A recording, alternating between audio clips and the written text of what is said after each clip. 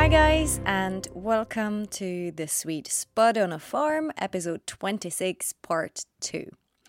This is the second half of my interview with Heiko of the Permaferry Permaculture Project. And if you haven't listened to the first half, I recommend that you do.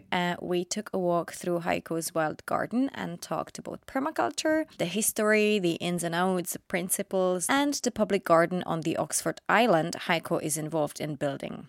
And if this is the first episode you're listening to and you've absolutely no idea what this podcast is about, then The Sweet Spud on a Farm is a podcast about healthy living. I talk to a variety of professionals whose background is in natural health, fitness, organic farming, or healthy eating, and basically anything that supports our health in as natural way as possible.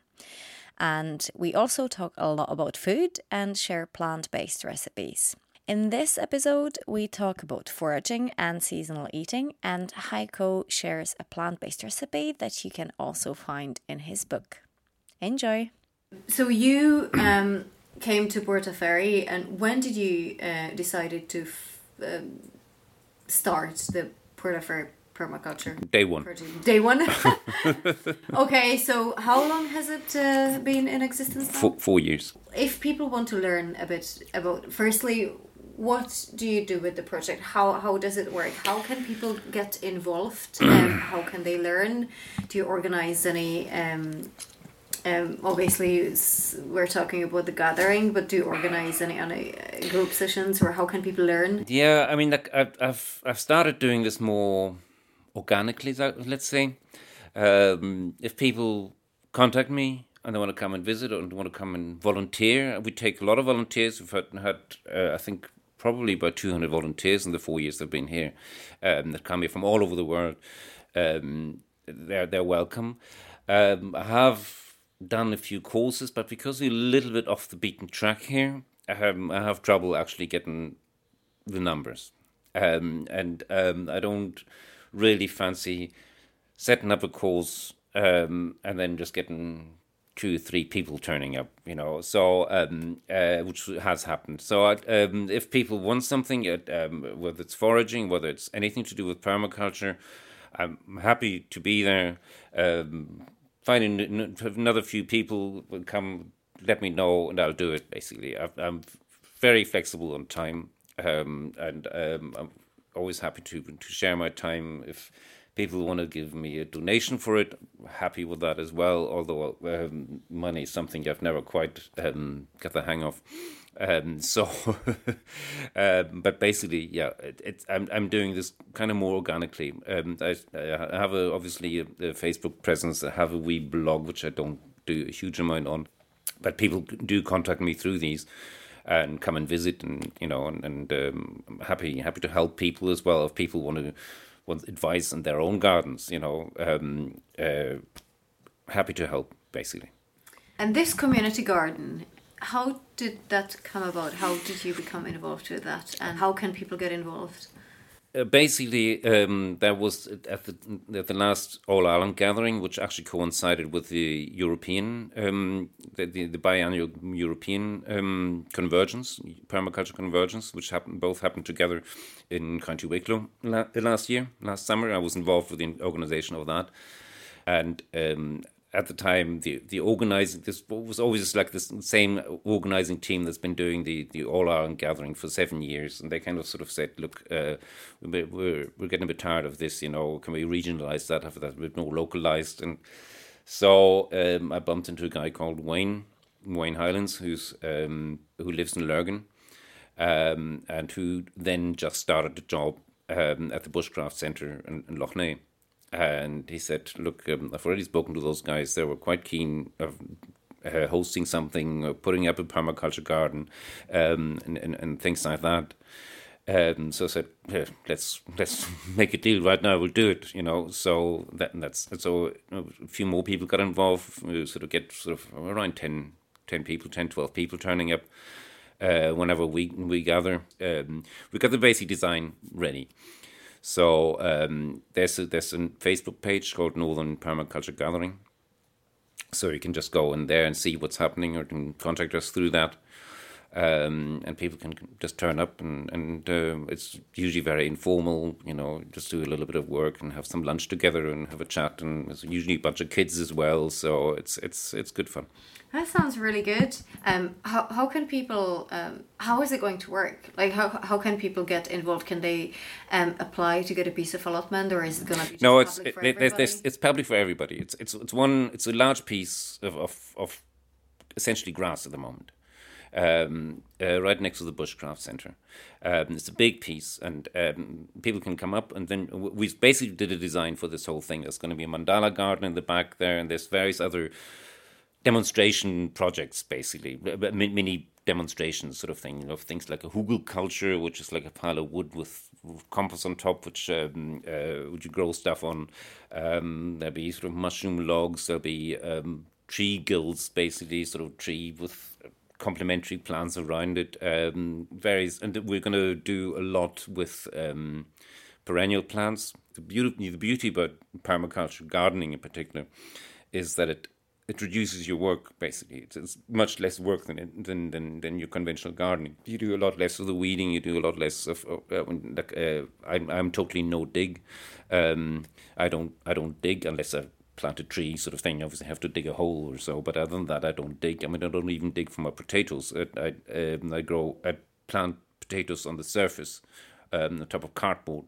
And then just keep putting mulch on top. I have chickens and straw, so that the straw from the chicken shed just goes on top of the potatoes, and they start growing. At the end of the year, I just go rummage around for the potatoes with my hand. I don't even need to dig for those. So basically, it's a lot less work. I mean, as you see my garden, which kind of goes beyond permaculture towards natural farming, minimal interference farming sort of thing, it makes a lot less work, sort of thing, So it's a great wee thing, and it becomes very productive, Sounds pretty good to me, because I remember my grandparents would constantly work in the garden, and we as grandkids, we were constantly being asked to weed the garden, and we hated it. Oh my god, I hated gardening. Well, exactly, I enjoyed picking the fruit, yeah, but exactly. I hated the gardening. Yeah, I mean, I do very little. I mean, sort of, okay, occasionally I do, I need to clear a little bit, or I chop down the nettles when they take over. I literally chop them down. I don't pull or anything like that. I just chop them down with a scythe. And obviously the nettles you can eat as well, of course. But I mean, like, I have absolutely minimal interference gardening. And I always find food in my garden. It really does feel like foraging, what you're doing. I mean, you're foraging in your own garden, but that's kind of what it feels like. And actually that leads me to the next part of what I want to talk about, and that is your foraging experience. So you mentioned that you learned to forage in Italy, and then you wrote the book, and I do have the book, actually. I do have it with me. Oh yes, you have a copy handy. So I actually, this is how we met, actually. Heiko came to my launch event when I self-published my own book, and we swapped our books, and Heiko's book is called Light Food Guide to Foraging, Wild Foods by the Wayside, and it's a really good guide which gives you an idea how to forage, how to approach foraging, and it gives a really good list of plants and fruits and kind of wild foods that you can find in Europe and in here as well. And I do find it really useful, although I'm still pretty useless at recognizing most of the stuff. But it's a really, really good book for anybody who wants to start doing this stuff and finding foods and it's a really small, handy book. It's like a pocket book. I mean, you can stick it handy in your handbag or backpack. How did you come about writing this book? What led you to it? My foraging history goes back slightly further, since I was a teenager, really. I mean, you mentioned earlier that you used to go around and picking stuff with your granny, sort of kind of like that as well. I mean, when I grew up in a council flat, So we didn't have a garden. It was like a bit of a ghetto, really. But it was the good thing was it was the edge of town, so we were out in the country very quickly. Now I always had a love for the countryside. I always needed to get out, and so we were picking berries with my parents, and occasionally wild garlic. A few things, nothing much, but sort of the regular stuff. And then I had a friend when I was maybe 12 or something, who was with the Scouts, who got into picking medicinal herbs, so things like, again, sort of the regular ones, dandelion and plantain and birch leaves and whatever, stuff like that, So I was sort of interested from a young age. When it really took off was when I was in Italy, mostly, well, for three reasons, really. One was necessity. We literally lived 5 years without money. And when you come to spring, it's the famous hungry gap for the self-sufficient vegetable grower. You got a lot of stuff in the summer and the autumn. You have preserves that can get you through the winter, but by spring you're sort of running on empty. You haven't got anything left, And in spring there's so many plants that come out even here in Northern Ireland. That you can pick that are at their best in spring. So it became literally through necessity that we just started picking things. The second was that the area we were in, it was particularly badly hit during the war, the area in Italy, and people were starving during the war, and they were literally going around foraging for survival. I mean, they were lucky enough to have chestnut forests right above them, so that sustained them a lot for carbohydrates and stuff, but also for all the greens. And all the old people in the village, they were still doing it. They still remembered those days. And I mean, like I remember going around little country alleyways and some old ladies all of a sudden disappearing into some hedgerow and coming back with a bunch of greens, and I'm going, oh, wow, what's that? It's wild asparagus. What you find that in there? Amazing. So I thought, fantastic, I can do that. So I just kept looking over their shoulders and see what they were doing, and it was just fantastic, and we found all these amazing things. And I started learning that you had to be, for certain things, especially in a culture where there was still a lot of foraging, you had to be early for these things. For wild asparagus, you had to look at your spots well in advance, knowing where they were going to be, and then when they would come, be the first one there, And then I remember once, the first time I managed to get a really nice big bunch of wild asparagus, and I hid it in the bag, and I walked back into the village, and somebody saw me just with the bag. You couldn't see what was in the bag, but somebody saw me coming back into the village and said, "Oh, you find some wild asparagus?" They obviously went on. So how do you know? I'm just carrying a bag, So and then the third reason was that that particular area was extremely biodiverse. I mean, literally within an hour's walk of our house, I could find over 150 different species of edible plants. And I was still learning new ones. And this is not counting mushrooms. This is literally just plants. So it was just a total eye-opener, And then the book that came about because I got contacted through my blog at the time by some publishers who were writing a guide to a pilgrim route called the Via Francigena from Canterbury to Rome, and they sort of they were having trouble finding a good route. They basically were on that pilgrim route, but they were finding difficulty finding a route over a mountain behind us because all the maps were wrong of that mountain. So I said, would I know a route? And I said, yeah, sure, I can show you. So they came along and I showed them the route. And while we were going along, and as you do, said, oh, you can eat that. That there you can eat. And every meter or two, I point something else edible. And he said, whoa, you should write a book about this. And I said, you're going to publish me? He said, yeah.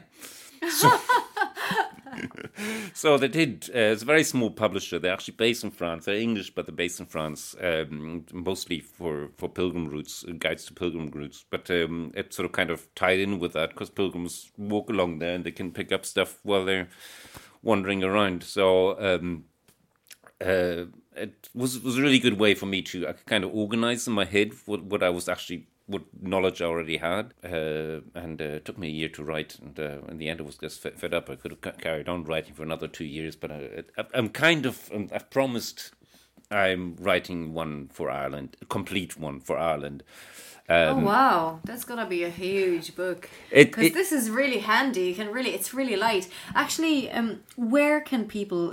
Is it still available to buy? And where can people buy it? They can buy it from me. They can buy it from the publishers themselves. They're called Pilgrimage Publications.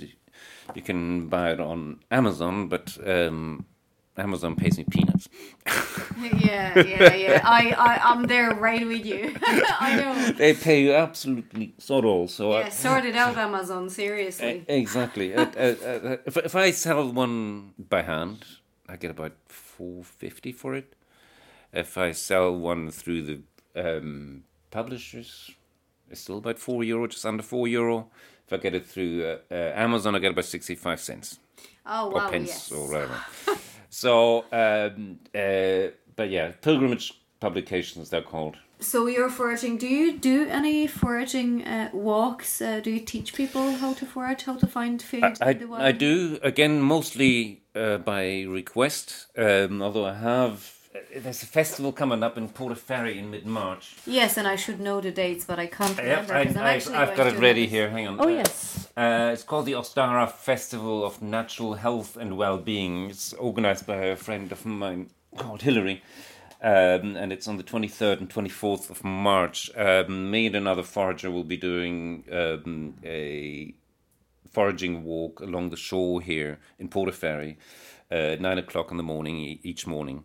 That early because that happens to be low tide then.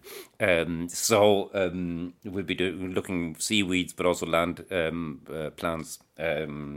Take about 3 hours. I think it'll be about a tenner per head to join, and that's at the car park of the aquarium behind Fiddler's Green pub in Permaferry, 23rd and 24th of March. So guys, do put this in your calendars. I will try my best to take part in this because I really, really love to do that. I don't think she's got the program quite finalized yet, but it's been agreed that it's going to happen. There'll be other things going on at that festival as well, so it should be really interesting. There'll be all sorts of holistic healing and all sorts of stuff like that. So there'll be products for sale. It's sort of. You should bring your book actually. I will. With you to sell. I will. Because that's I swear to you guys, it's a really good book to have.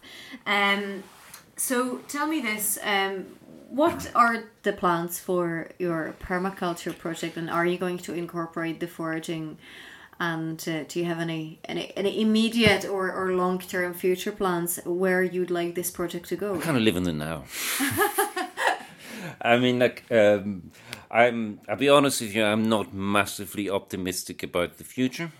I'm not sure if we'll be able to turn the corner as far as environmental destruction is concerned, climate change and all the other stuff. I'm sorry to say, but I'll still carry on doing what I'm doing. But I'm certainly not planning. There's all sorts of stuff that I don't even want to think about. Basically, I just grow it organically as it happens. You know, if people are interested, I mean, we have people coming here. As I say, we have a lot of volunteers coming here, and they often come back with ideas, with new ideas, with being inspired. If we can do that, you know, if we can show people there's a different way of living. You know, you don't have to be in the rat race. You don't have to do all these things that you're expected. You don't have to consume all sorts of useless crap. You can live healthily, balanced. You know, that's all I'm about, sort of thing. You know, as I say, when I was younger, I was doing a lot of campaigning. I do a lot less of that these days because, I mean, after 40 years, you get bored with it, to be honest, and people still don't listen to you, you know. So I do eventually. You started campaigning against plastic 40 years ago, and look, 40 years later, someone finally listens. I know. Yeah, exactly. So, I mean, on anti-nuclear and whatever, you know. I mean, there've been some small we won some small skirmishes over the years. I mean, like I was most of my campaigning time was in Germany, and they are stopping nuclear at least. But other places don't, and this sort of you win small skirmishes and you still lose the battle, sort of thing, So every now and then, so late overall, what yesterday or day before yesterday, it was about insects being basically extinct in about 100 years. If that happens, Less that's than 100 years. They were talking several decades. It could actually happen in my lifetime. Yeah, exactly. I mean, and that is a total catastrophe, Well, that is catastrophe. And I don't think people realize that we need bugs. Without bugs, we actually can't survive. Exactly. There won't be any food. There won't be any pollination. There won't be any birds. There won't be. The whole thing is going to collapse. It's the bottom of the pyramid, so to speak. And I think that's why we need projects like yours. We need projects like permaculture projects. Yeah. We need people to learn about organic farming and realize that actually growing farming on large scale using pesticides really isn't the way to go, because we're literally killing the planet. Yeah. Well, actually, we're not really killing the planet. The planet will survive. It always did. I mean, it was here millions of years, but we're killing actually the human species. Taking several other species with us as we go. I mean, and it's absolutely. We're totally reliant on other species to live. Absolutely. Yeah. So we need you. Yes. Don't stop doing what you're doing. I'm doing what I'm doing here. It's just as I say, my door's open. Anybody can contact us. I mean, and come and visit and whatever, help out, or want any advice or anything at all. That's what I'm there for. I mean, I've got a good few years experience behind me now as well, so I mean, actually that's a good point. If people do want to contact you, how can they get in touch with you, whether to buy the book or whether to get a bit of advice, or whether to volunteer in the permaculture project or the public garden? How can for here I've got the Facebook page, Permaferry Permaculture Project, so you can contact me through that. For the garden in Loch Ness, that's the community garden, that's the Northern Permaculture Gathering. They're both on Facebook. Unfortunately, I'm a little limited when it comes to social media. I'm doing Facebook and I'm doing nothing else really. Whatever you think of Facebook, and I know a lot of people don't like Facebook for various reasons, and I can see why. Well, I mean, I think even if you're not on Facebook, you can probably... Do you have an email address where people could drop you an email? I do, doubledutchheiko@yahoo.co.uk. Double Dutch? Mm-hmm. doubledutchheiko@yahoo.co.uk. So if you're not on Facebook, you can get Heiko in there and drop him an email. And now, this is going to be a really interesting question. Well, it's not an interesting question, but I hope the answer is going to be interesting with all the stuff that you got growing in your garden. Mm-hmm. I always ask people about their diet, and about yours is going to be heavily plant-based. I can tell by the stuff you have in your garden. Mm. Do you have a favorite? First of all, what is your diet like? What is it that you normally eat? What's your kind of eating habits? And secondly, do you have a favorite vegetable, and what is it? Right. Okay. The first part of the question. Yes, variety is actually my key word. It's like biodiversity with everything. There's one thing that I learned about foraging when we relied heavily on foraging for the majority of our diet. Whatever food is in season and local to you is exactly what your body needs at that time and place.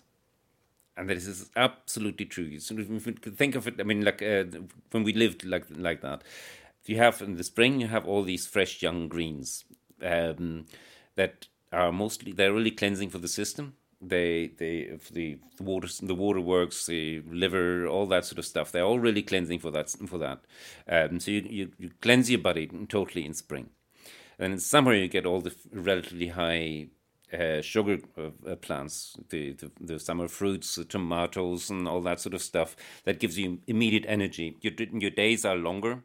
You're more active outside, well, unless you work in an office or something. But I mean, in general, if you live that type of outdoor lifestyle, your days are just generally longer, so you need this immediate energy that gets converted quickly. Then by autumn, you get the nuts and the root crops, which are high in starch and high in carbohydrates, which gives you slower release energy and builds your body fat up for the winter. For the lean winter months, a lot of them are storable as well, so you keep eating them during the winter, plus your preserves. And by spring, you've been eating these starchy foods for all those months. You need to cleanse your system again. So that works so totally well. The answer basically is eat as much local and as much seasonal as you can. Don't eat strawberries in the middle of winter. Don't eat tomatoes in the middle of winter. I mean, unless they're canned tomatoes that have been actually they've been fresh when they were in season, sort of thing, you know. But I mean, just eat seasonal. Be much more aware of what's seasonal and what's local.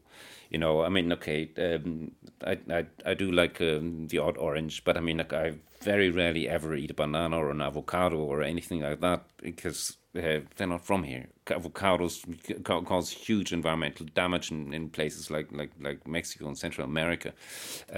So there's that base. So variety is the key, basically, as much as possible. There's so many different plants you can eat that you didn't even realize you could eat.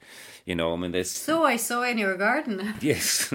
There's literally, I mean, probably about 80% of plants you look at would have some edible or medicinal use. I mean, certainly in this climate here. I mean, maybe it's different if you go to the tropical rainforest or so. There's so much competition. There'll be far more poisonous plants because they're trying to protect themselves. But I mean, here in our climate, virtually everything is edible. There's very little that'll kill you. There are a few things, and don't get me wrong. So if you don't know what you're doing, don't go and just nibble at anything. But there's more edible than that's not edible, and the more variety you get, the more. And wild foods as well have much more nutrient value as anything cultivated you buy in the supermarket. And as far as favorite is concerned, okay, I don't really have a favorite, to be perfectly honest. But one that I keep coming back to and eat a lot of, and I know you're going to ask me, what are you going to ask me next? So this is why I'm going to say the sea beet. The sea beet grows all around the coast here. Abundantly, all year round. It's perennial. It grows all over my garden. I accidentally brought it in with some seaweed fertilizer at one stage. Well, I brought some seaweed in from the coast and it has some sea beet seeds in it, and it now grows all over the place, even on my drive. You're probably parked on some, actually. Sorry. It grows everywhere, and it's the wild relative of beetroot and Swiss chard. So more into the Swiss chard direction, because that's what it was reminding me of. It does look a little bit of. It definitely resembles Swiss chard. Yes, it is. That's the wild form of it, and it's the nice thing. It's perennial, unlike Swiss chard, which is you grow 1 year and then it's finished. So you can pick up. I mean, sort of in the winter, it's looking a little bit lean, but you can pick leaves practically all year round of it. So and it's so versatile.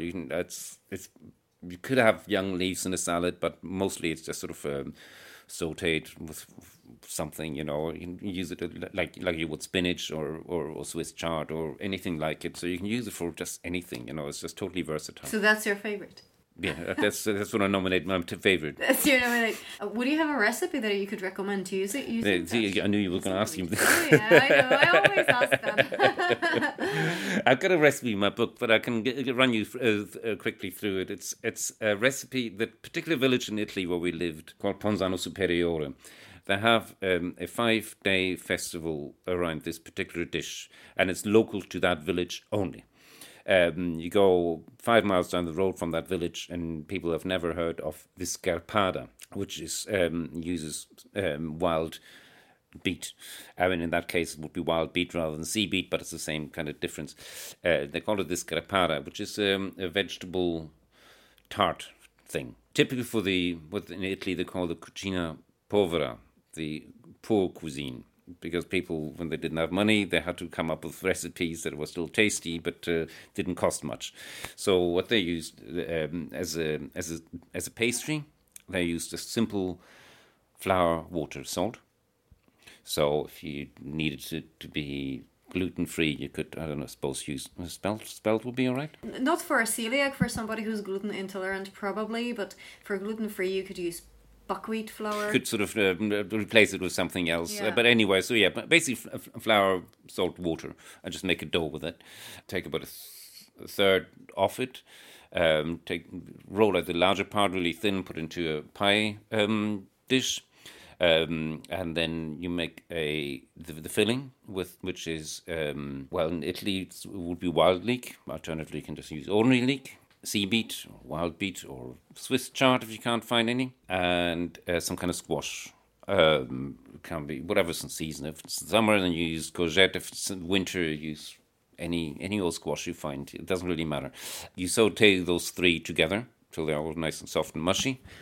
Mix it up with some breadcrumbs, make it a bit more compact, and traditionally you put in Parmesan cheese. If you don't use it, you need plenty of salt and pepper in there, because otherwise it gets a bit bland. Put that into your pastry. Roll out the rest of the pastry and put it on as a lid. Plenty of olive oil over it, a bit more cheese if you're so inclined, and then just bake it.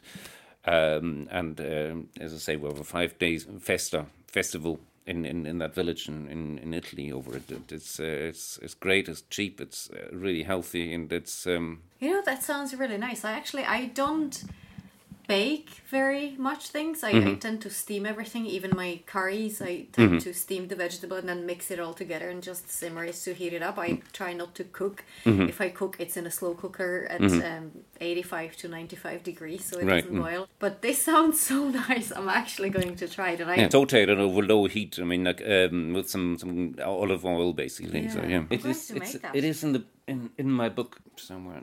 See, guys, another reason why you should buy the book. You get recipes for that. That's actually one thing before we... it is, yeah. Oh, yes. Scarpada. It's on page 13, guys. if you have the book, or if you are going to buy the book. And another thing is, you were talking about the seasonal eating.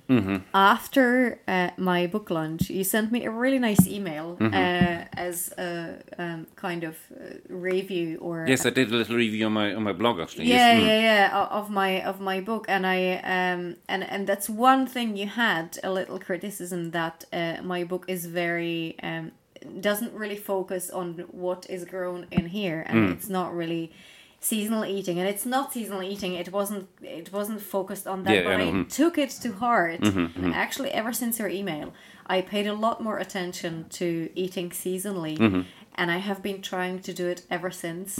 And do you know what? It does make a lot of difference. It does, health-wise. Absolutely. On top of it, it's much cheaper to eat that way, because if you buy local.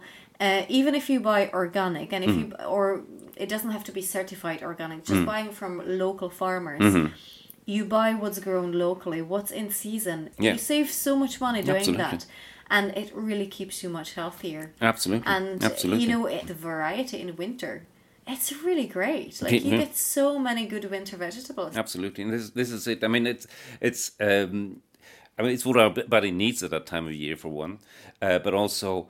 The nutritious content of a tomato in the middle of winter is zero. Yeah. Or a strawberry. It's literally zero. To be honest, even the taste of it doesn't really taste good. It doesn't, exactly. If you ever go to Italy and you're invited to a meal at a Italian family, they wouldn't dream of giving you like a tomato salad in the middle of winter. They wouldn't dream of it. They wouldn't do it, They just look at you in horror, an absolute horror. They wouldn't do it, And this is the country of tomatoes, I mean, they just wouldn't dream of it. So there's still much more awareness in places like Italy of real food, real eating. Here, people. They've kind of lost it, But I have to say that your traditional way of seasonal eating and probably of simple eating as well. Using seasonal ingredients, it makes really tasty food. Yeah. Anyway. Guys, if you do want to get in touch with Heiko for either to get the book or regarding the permaculture project or anything else, give him a shout on his email, or find the permaculture Permaferry Permaculture Project on Facebook, and do get in touch. And I can't recommend Heiko's book highly enough. If you do want to start foraging, this is a really good place to start. And I guess come and see Heiko in March at the festival and go for a foraging walk. Sure. And thank you very much, Heiko. It's been great.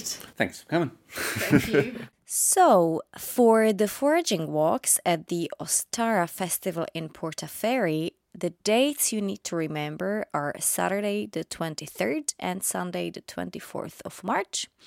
The meetup is so far at 9 a.m. at the Permaferry Aquarium, and do double check this on the social media closer to the time in case of a change, or contact Heiko via the Permaferry Facebook page to confirm the times. Remember that all the recipes shared on this podcast, and Heiko's Scarpada is no exception, can be found on our Facebook group page or our Instagram, and you just need to look for the sweet Spud on a farm. If you enjoyed this podcast, please do leave us a review on iTunes or SoundCloud. And if you'd like to buy Heiko's or my own book, get in touch via social media or come see us at the Ostara Festival.